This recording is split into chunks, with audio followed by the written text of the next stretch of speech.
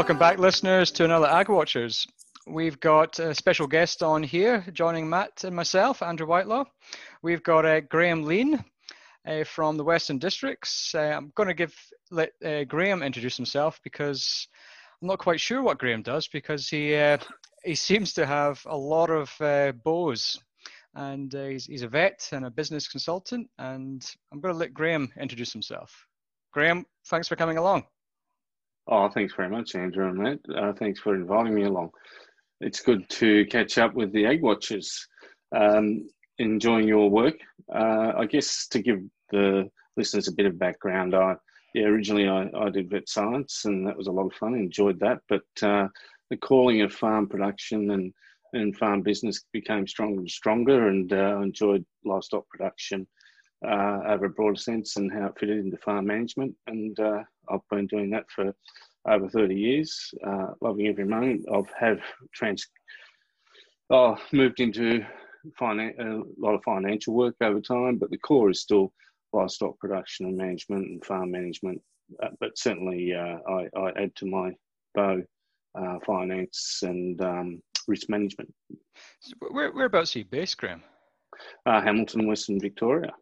Yep. And I mainly work in southern Australia, mainly across the southern strip of south of the Divide, but strayed north occasionally and strayed west to WA and South Australia occasionally. Do a bit in Tassie, or used to before COVID-19, but got a lovely clientele in Tasmania, and they're all very enjoyable to work with, and I have been visiting there regularly until earlier this year when COVID-19 took over events. So, Graham, could just give us a quick kind of, if you had a typical kind of client base, who's your kind of standard client in terms of, is it a lot of kind of, is it a family operation, or do you go into that corporate kind of farm space as well, or? Oh, mainly family, but I do deal with corporates, yes, and sizable corporates. I also do a fair bit off farm. So, I mean, I love the farm work, but, corporates knock on the door, and I end up doing a bit of work for companies involved in agriculture and government as well. So I've done a bit of bit of different stuff. But in terms of the on-farm stuff, I do consulting.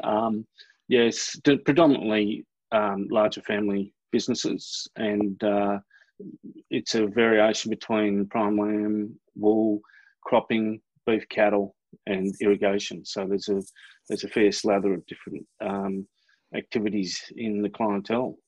It's a good mix, and it's a good geographic distribution as well.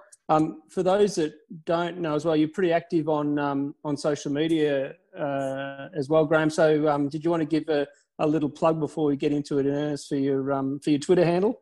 Oh, why not? Yes, I put up the odd post as AgriVet Business, and I found Twitter very good for information, and that's why I first got on Twitter, to get information, and I found it very efficient I'm always reading science and analyses and reports. That's my hobby. I love it, and Twitter's a great source of good information. But a few years ago, a client said to me, "You should tweet." And I said, "I've been on Twitter for nearly 10 years and never tweeted myself." So he said, "No, you should do that. You should do that." And so I started, and haven't stopped since. So Graham, we followed one another for quite a while on Twitter, and I've always respected a lot of how you've got your own opinion, and you're not scared to say your opinion. One of the things that I found most interesting, it's not that interesting really, is I actually thought your Twitter handle was Ag Rivet. Like rivet as in, because I didn't realize you were a vet. Okay. So it was only after about 2 years of knowing you that I realized it was Agri-Vet. So not well, Agri-Rivet. I haven't come across that one before, but maybe that's a Scottish thing, Andrew. Yeah. So one of the things that we wanted to talk about tonight was really pick your brain a little bit, because you got that experience working across business management on farm with a wide sector of different types of enterprise mixes. Was, I guess, the question, is it time to get rid of wool? That's probably pretty blunt, but yeah. We've seen the wool market go through pretty big highs in recent years, and then we've seen again CV-19, the dreaded C word. That's the worst C word we can use now is COVID, and we've seen that drop dramatically, and that's just another impact of. Is it another nail in the coffin of wool? And even at the moment, you're from Hamilton, and we've even lost the big wool bales. Oh, tragedy! Absolute tragedy. The big bale's been white-handed. It's been white-handed, hasn't it? It's a good symbol. It's a good symbol for the wool industry, isn't it? Yes. Well, the funny thing is, I mean, we do a fair bit of farm benchmarking as well, budgets and things like that. But the farm benchmarking is always a good resource to go back to fact check what you're talking about. And so, I mean, my advice is heavily dependent on the published scientific literature, peer-reviewed literature, and also as much hard facts as we can find, because that's the best way, business to go forward. And farming is just another business, as simple as that. It's a great business to be in. It's got a great future, but it's just another business. So if you look at what the drivers of profit over time, it hasn't been enterprise choice. Farmers and consultants generally spend a heck of a lot of time comparing, different enterprises, whereas, the big drivers of profit are really stocking things like, livestock sense, stocking rate and cropping yield, and the management to execute those things properly. I'm not saying enterprise isn't important. I'm just saying it doesn't come out of the wash when you examine the hard figures as a key profit driver. It's certainly relevant to individual businesses, and I think it's more about doing what you like, doing what you do, but do it well. So that's the profit driver. So that includes enterprise in terms of, does it fit the rest of my business? Does it integrate with the crop? Does it integrate with cattle? Things like that. Or how does it integrate with irrigation? Those are the key questions you ought to be asking about enterprise, because really, over time, enterprise choice hasn't been a profit driver. The other thing, of course, is your environment. So, trying to run a profitable prime lamb enterprise in the Northern Mallee might be a bit of a challenge, whereas, or Western New South Wales, say, but say south of Hamilton, where there's a long growing season, or in Tassie, it's a hell of a lot easier. So from that perspective, though, Graham, and it's one of the things we've discussed quite a few times over the years internally here with the team and with others. And in fact, Andrew was alluding to it too. We discussed this option today with a presentation I gave with regards to the possibility we might see some restocking in the lamb and sheep space with the good season we're anticipating. And the comment was made that and I was talking in relation to prime lambs and restocking in that field, because it was more a meat kind of presentation. And the question was, well, is it still going to be a chance that we're going to see some rebuild of the flock because of how the wool side of the business is heading? Is that going to, it's all doom and gloom, and we've got an EMI below $10. We couldn't even, like Andrew said, we couldn't attract people to the wool industry in any great way when the EMI was above $20, and now we're below $10. How the hell are we going to get him in? You know what I mean? What are you seeing on the ground with those kind of wool? Well, it's probably a two-part question. Why do you think we are seeing this move away from wool over time, even despite the good price and good returns of the last few years? And what could be done to entice people back in? Oh, look, I think there's a couple of things there with wool. One is generally people, the average farmer doesn't, to be quite honest, they probably don't do the whole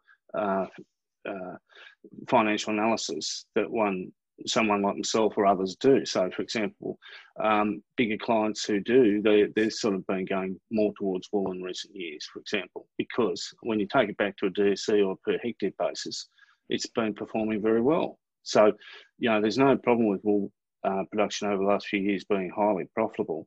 and competitive with alternative uses. But the thing is that so many farmers will just not go through because they don't have the scale or they don't have the expertise to go through the whole analysis on a per hectare or per DSC basis, which is the way you should do it, because that's basically the bottom input that they're consuming, and hence you've got to look at what they turn out. They look on a per head basis, and when you might have a productive prime lamb, a fecund prime lamb flock, who per DSC the ewe might be up around close to 2.5 DSC. Well, she's got to produce a fair bit more than your average merino ewe at 1.5 DSC or your average wether at 1 DSC. So you've got to compare apples with apples, and when you do, wool has come out well for some time, and there's very profitable businesses, wool growing businesses.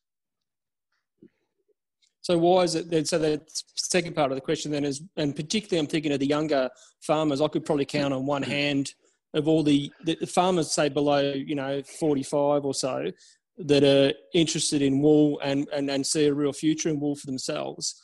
They're few and far between if it's as profitable as the numbers show, and it's also quite a reliable.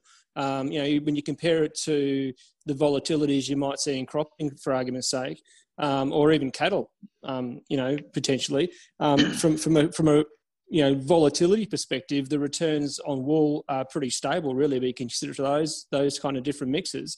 Why is it? Is it just because it's considered, or people, certainly the younger generation, I think it's just too hard work to be mucking around with wool and sheep, and is that part of the issue, or? There's a couple of things there. Thanks for reminding me. I didn't quite finish. Sorry, I didn't quite answer the full part of your question before. I think there is something to be. I think one of the issues with wool in the wool industry isn't about money; it's about management, and that's mulesing. So I do think that for a lot of younger guys and for a number of older ones, that's become just too hard basket. They'd rather not deal with it because, it's been a minefield of problems, mulesing, and it's a ticking time bomb still. I hasten to add the Australian Veterinary Association recommendation for breech strike control is mulesing with pain relief in merinos. The merino, the sheep, merinos need to move away from mulesing, but that will take some time. A recent analysis by Forbes Bryan and his team from Adelaide Union, there's others who have done similar work, is 15 to 20 years if you're going to maintain the progress in your other traits. And that's in terms of going back to that, sorry, just quickly, in terms of pain relief on mulesing, that's now compulsory in Victoria. Compulsory in Victoria, as of last week, is that right? As of 1st of July, it's compulsory. 1st of July. And that's not the case in any other state, is it? No. Okay. The Australian standard for best practice in sheep is also to provide pain relief when mulesing. And CSRO work has demonstrated that the gold standard behaviour of mules lambs with pain relief is significantly not different from those lambs in the same trials who are not mulesed. So you can counter that pain, but this is not a consumer problem. I'm diverging here a second. It's not a consumer problem. It's an issue with processors, retailers being bombarded by animal activists in their offices by constantly. If you ask someone in Melbourne or let alone overseas what's mulesing, they'll look at you blankly. They've got no idea, really. But nevertheless, it's something that is a significant operation, and so the pain relief is appropriate for that operation. But that's where I think for some people they just think it's in the too hard basket. So I think that's a significant issue for the industry there. In terms of labour, the labour, when you look at the farm benchmarking, merino operations are more labour efficient than prime lamb operations. There's a lot of work involved with drafting lambs, getting ready for sale. It's all busy then. And in terms of cropping, same thing. Per hectare, labour efficiency per hectare of cropping is much the same as livestock when you count all the contract labour in that both operations use, and owner labour as well. Just before we kind of leave that musing discussion though, you mentioned there, and I was quite surprised you said it's not a consumer-led thing, and I appreciate the small minority of activists that are out there, whatever their particular bent is, they can be pretty loud and seem like they're a big component. But my understanding was that certainly from Europe at least, the move towards non-mules was driving it in that higher fashion. And is that not the case, or is it more that you're saying that the bulk of Australian wool goes to China and they don't really care too much either way? Is that where you're referring, or? Yeah, look, China, I guess that's true. China is not that concerned about music and wouldn't know about it. But same thing in Europe, really. Even the high end, you're talking about very few. That it's a bit of a con job, really, to be honest. Because I think if you go and ask people when you're in Europe, what do you think of music and what do you know, they just don't know. But I don't want to gloss over this from a point of view of saying that's a significant. Mulesing is a serious operation to do on any animal. Okay, so it is the best outcome for the welfare of the sheep at the moment for merinos, but there's other alternatives that are being developed and are very effective. Hopefully they'll be get all their official trial work up and going soon, but there's also people, if they really want to, can make some size with very low breech wrinkle, because there are some out there, and get to a non-mulesing state very fast. But that will still take a few years to do. But the 15 to 20 year project, that's when you're breeding within your own flock over time. So that's certainly realistic, but you can shortcut it. But there's expenses and a lot of effort involved, and I think that's where some people just think it's easier just to run prime lamb operation, because anyone who switched to a prime lamb operation is not losing money. They're doing quite well, and that's the thing. When you look at the figures from the merinos have been more profitable than the average prime lamb flock over the last 2-3 years, but in general they've been actually neck and neck per DSC. So, and at the moment, wool is behind on absolute today's prices. Wool flock would be about 30 DSC per DSC, and prime lamb operation around $35 per DSC gross margin. So, that it's not sheep stations, but it's, pardon the pun, but it's certainly there is a difference. But before then, the merinos were doing very well. Yeah. And yet still, so the numbers you're saying to us in a kind of bit of a summary here, the numbers on farm stack up as to why you'd kind of look towards wool. The labour side of things and the amount of effort and work involved, if you really crunch the numbers there as well, is in favour of wool. But yet we still see, since the 90s all the way through to now, has been this drift away, and particularly, away from wool. Some of it's obviously gone into prime lamb, but there's been a heck of a lot as well that's just gone straight across to Andrew's field into cropping. So is it just that, the younger farmer would rather sit in an air-conditioned, self-driving, satellite-driven machine and listen to podcasts all day, or what is that? What it is? It's not an actually economic thing. It's more just about what they prefer to do. Now, I have to declare a bias here, guys. When I was in my jackeroing days, I hated machinery. I loved livestock. I love working with stock. So what I'm about to say has to be taken with that caveat in place. I think it depends on the person, to be honest. And I mean, if people are really keen on driving around in circles in a air-conditioned machinery, why don't they become a bus driver on a tourist track? Why don't they enjoy the scenery and rather than go around in circles in a paddock? Seriously. If machinery is your thing, there might be more attractive ways of enjoying it than going around in circles in a paddock. So you could become a Zamboni driver on an ice rink. Absolutely.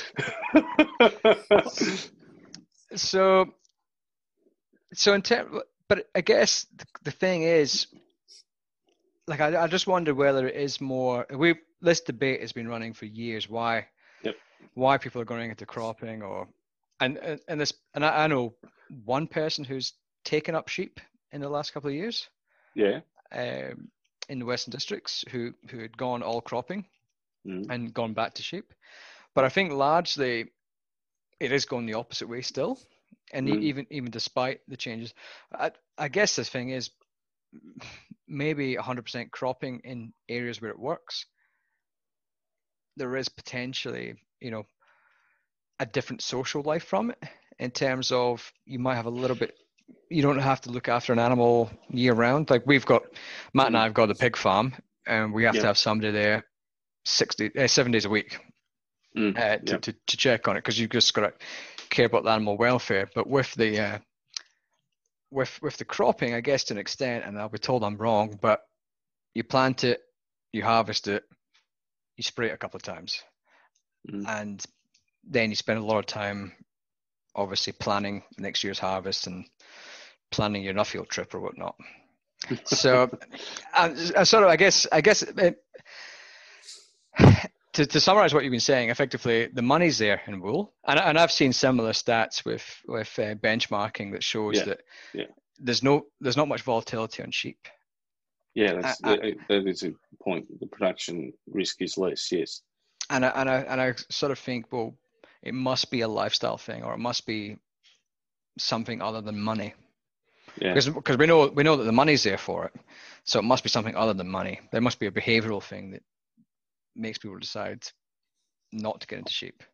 Or the perception that it's not, that it's not. I know, there's a lot of, like you said, the technology and the machinery in some industries. If you look at, if you go into, your average shearing shed around the place, there's a lot out there that don't look like they've changed in 100 years. Do you know what I mean? Yeah, that's an issue. Is it just a perception that it's not sexy? It's not up to scratch. It's an old traditional industry full of old traditional people that and so therefore it just doesn't. I think that's so. Yeah, I think that's so. But the reality is that you can have modern shearing sheds, excellent sheep yards, and excellent sheep handling gear, and the cost of them in terms of capital is stuff all compared to shiny ironmongery. I mean, really, the cropping investment is just incredible. Don't get me wrong, cropping's cropping's profitable and fits farm systems in lower rainfall areas in general.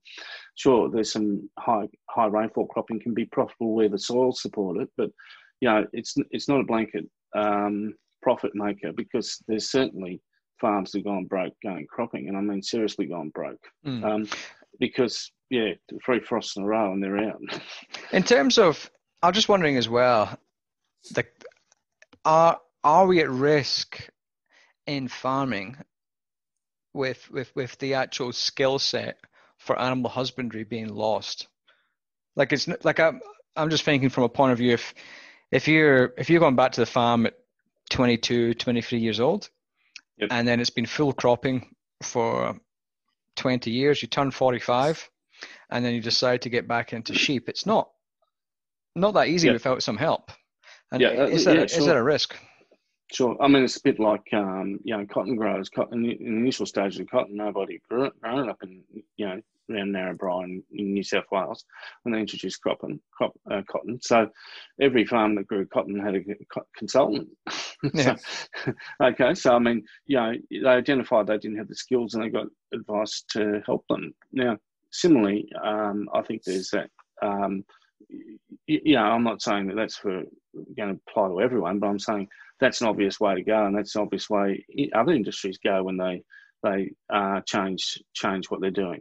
So, farming's not the only industry that would undergo change over time, and other industries do too. You look at a lot of companies, and they're different, very different beasts from what they used to be, and that requires different skill sets. I think the key thing is that people probably have this, general, they don't do the figures themselves. They have this general assumption. There's this mythology, what I call agricultural mythology, and it's a very strong problem in agriculture. But, to be honest, if you look at other businesses, the same sort of mythology is there, and the same sort of variation in profit is there. So, there's people who do their sums and do them properly and make the right decisions, and there's others who don't. And, the reality is not all farmers are going to survive through forever. They're going to be bought out. They're going to be sold. The top 20% will continue to expand. Now, that might sound a bit mercenary to some, but I mean, that's the nature of any business. That's the same happens with hairdressers in the town centre, or probably 90% of cafes in the next year. Yeah, you go to, well, that's right. You go to, you used to go to Westfield Shopping Centre, and I mean, every time you go there, someone's gone bust, another person's in. I mean, it's just cutthroat, and that's that's the nature of business. It is a bit different in the bush, but I mean, the fundamentals though aren't significantly different. And I think the key is that people need to make some, analyse what's good for their system, if you like, their farm location, environment, their management, their labour availability, the logistics of their finances, all those things that come into it, and make some good decisions about what enterprise mix fits their farm business the best to make a profit and is easy to manage. KISS, keep it simple, stupid, is really important. Too many farms have too many enterprises. There's so many things going on, none of them get done properly. And that's an interesting point, because I noticed, I can't remember, somebody asked about it today on Twitter, actually, asking about whether farmers are expected to know everything. But I think, my view is, it sort of comes back to you do what you can do well. Yeah. And there's no point doing a half-assed job just trying to do it. You ask for help from someone else, whether you've got to pay for it or whether it's a resource that's available that you can bounce ideas off of. I think it's important to, again, do the stuff you can do and outsource the stuff you can't do. Yeah, that's absolutely right. I think you did right, Andrew. At risk, Graham, of being labelled a shit stirrer, because I don't think I'm the biggest shit stirrer on this podcast by any stretch, but I did note today, an article I looked at today that's someone's out there calling for the AWI board to take a 50% pay cut.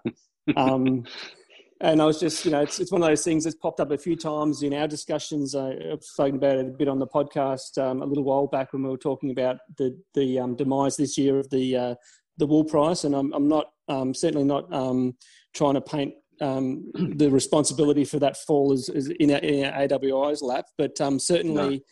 When the prices were raging hot, they were very quick to to take ownership of that. And we'd been saying that a good part of the reason why prices were so high is because supply was so low. Obviously, demand was also being kind of fostered by what they were doing. So they had some level of it was fair to say that some of the price rise they could take some credit for, but it seems as though, and I think I made the comment a little while back, Andrew, that what's the famous quote? Success has many fathers, but failure's an orphan. It seems that the wool price movement is no one wants to take ownership of this drop at all. It seems to be they've gone very quiet, and I just wonder what your thoughts are around that whole scenario over the last few years and how AWI have been tracking it. Yeah. Could I have a comment first? I just want to add one comment, because I don't know who you were referring to when you said you want the biggest shit stirrer on the podcast. And I don't think that's a nice way to talk to our guests, because clearly you're not talking about me. But I think it is important to say that as much as we take the piss out of AWI for claiming those successes, my view is that you can't really claim those successes because it is just a commodity market and it does what it does. But at the same respect, I don't think we can blame AWI for the market being down. The market's down because the market's down.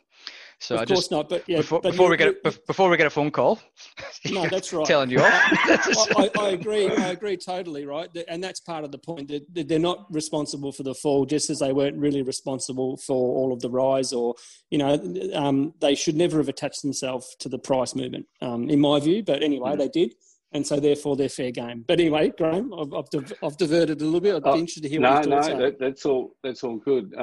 I have to say that they're not responsible for this price fall. That's just ridiculous. I mean, it's COVID-19, and the drop in price is similar to similar magnitude to other fibres because they've all got retail indigestion. All these finished products for clothing is sitting in retail stores or wholesalers that can't move the product. So they're not going to put in any orders for any more when they've already got a stockpile that's not moving because everyone's locked up. So, the idea that that's AWI's fault is ludicrous. Some board members of other companies have taken a drop in pay because their employees are reduced, etc. Well, I think that's up to AWI board to make that decision, not others. They've got corporate governance guidelines they've got to follow, but I think it was most foolish saying that wool would never be below 2,000 cents again. That wasn't and they did pin their success to their promotion, but my analysis of past promotional spends and wool prices, there's a zero correlation. I'm not the only person to have crunched those numbers, and yet a majority of wool growers funds still go into promotion. I do not believe that is the best spot for it. It should be principally on-farm and off-farm processing research that they should be spending their bucks on to get the biggest bang for the buck. And that's been come out of report after report. The best example is probably the CIE report that Andy Stokell did about 20 years ago. And it hasn't changed. In terms of, you made a good point there about retail indigestion, which is a good term. I haven't heard that one. And I guess Matt, it's not me trying to decide whether the jumper I'm trying to buy is actually green or blue. No, it's COVID induced no spending. but that's what I sort of think about it. Like Matt and I are working from home every day, and in trackies and hoodies, and so we've stopped buying quite as many Italian wool suits this year because, well, it's wasted on my wife and daughter. So I guess that's the thing. We've even seen like TM Lewin has gone bust in Australia because how many people are going to buy a suit this year? Yeah. Doubtful if anyone's going to be buying a suit this year. And I guess that's the issue is perfectly summed up, is that until the stockpiles are gone, no one's going to be buying wool to make new suits because there's plenty of suits sitting there on racks. And I think then that again raises another question, is if that wool's not getting sold and there's a lot of pass-ins at auction, then we have a stockpile building up of raw wool. And it becomes an issue not for this year, but also an issue for next year and the year beyond potentially. Yeah, well, I think that's an interesting point. I mean, I wouldn't like to speculate about what fashion does because I'm absolutely got no idea about fashion, full stop. But and whenever I get dressed, my daughter says, "No, Dad, no." So anyway, the only thing I'd say is that trying to predict what the fashion industry will do or where fashion goes is difficult business. All we know that the key drivers of clothing retail expenditure, including wool, and wool price is due to economic activity. What we're seeing at the moment, leading indicators are strongly pointing towards a very sharp V-shaped recovery, which is typical of past pandemics. Not all. I don't think the bubonic plague was terribly good because it nearly wiped out half the world's population. But I think back a while. That was a V-shaped recovery, but it was over 2 centuries. Yeah, that's right. We're hoping for a bit of a fast one, but certainly the leading indicators are pointing to a quick recovery of world economic activity and a very solid recovery. That's what's going on at the moment, and one has to be from that. If supply is fairly constant, then one would have to be reasonably optimistic that you'd see a recovery in retail sales. And including wool sales and cotton sales and synthetic sales over the next 3 to 6 months. So, notwithstanding the caveat there, and I'll make a very important one, notwithstanding other COVID disruptions, just like, we've seen in Victoria with land processing. I mean, we're still yet to go through that one, but, there could be other COVID-19 second waves or recoveries, but at the moment those leading indicators are very positive, and that's very good news for not only wool but for also our beef and particularly our lamb.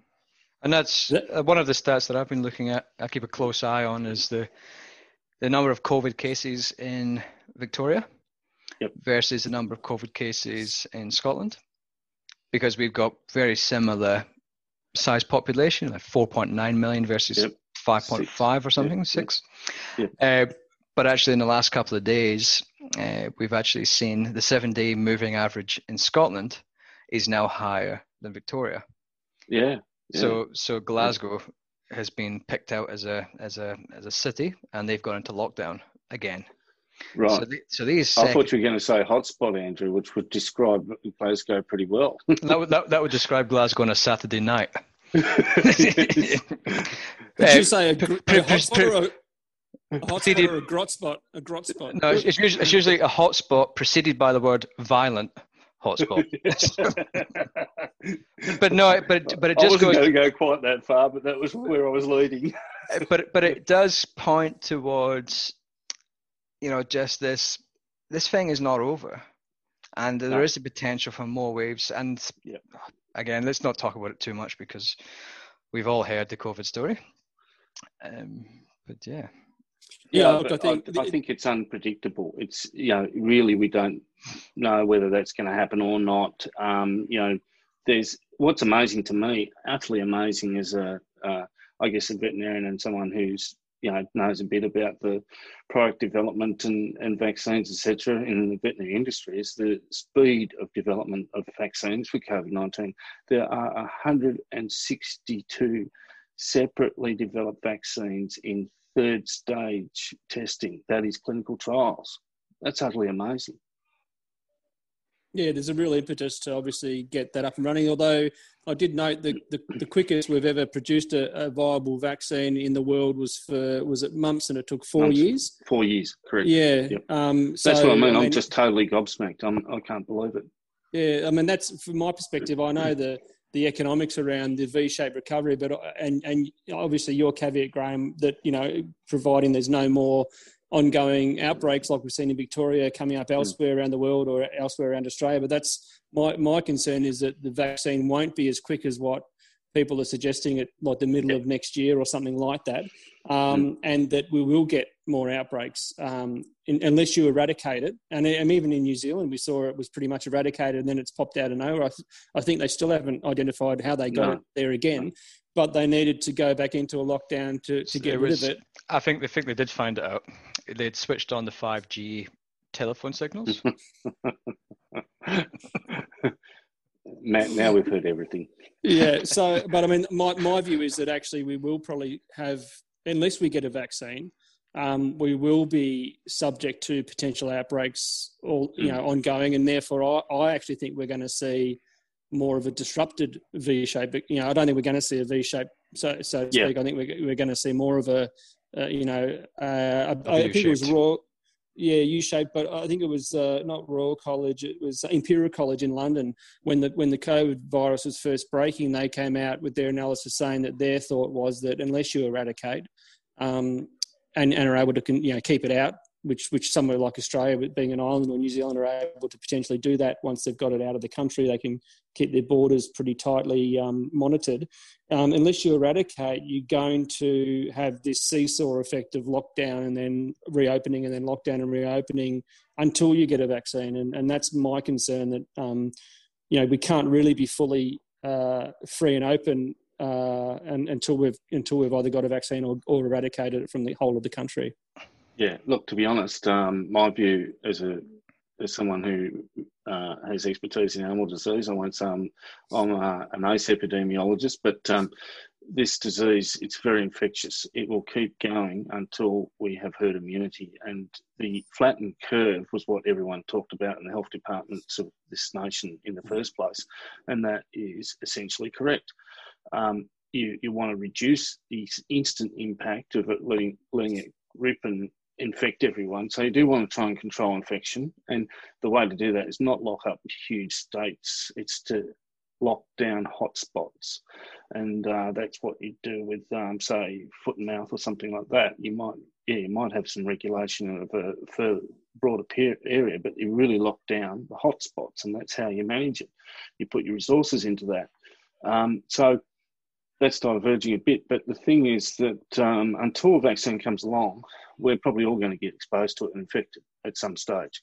And the point is, if it's a flattened curve, the evidence is that the economic activity is still strong. In fact, over the last 6 months, the evidence is strong that those countries with less cases of COVID per million people have got stronger economic activity. And those who have let it rip, Brazil, etc., are in dire straits. And so there's a two-pronged reason for flattening that curve. Three. One, you're never going to get on top of it. Even New Zealand has still got it. Two, you're going to improve the well-being of your population by not having them all sick at once, or a huge number sick at once. And three, you're actually going to reduce the cost of the whole thing because you're still ticking along. Partly, the economy's still ticking along partly, which helps people's well-being as well, because they're actually not crook and auntie isn't sick and your daughter's not sick and your mum's not sick. So, that's not good for people's well-being and economic activity. I saw that. I think you only put it out on Twitter just the other day. That was a scatter plot looking at the negative growth levels in economies compared to the deaths per 100,000 or something like that. Yeah, and it was a pretty clear picture there. Yes, it was. So that was quite a good one. I thought it explained it very well. But the herd immunity side of things, I'd be interested to hear. The reading I've done suggests that we don't need as high a percentage of herd immunity than what you might with other diseases. They're talking Correct. Something like, a 30 or 40% immunity rather than up into the 60 or 70s? Is that...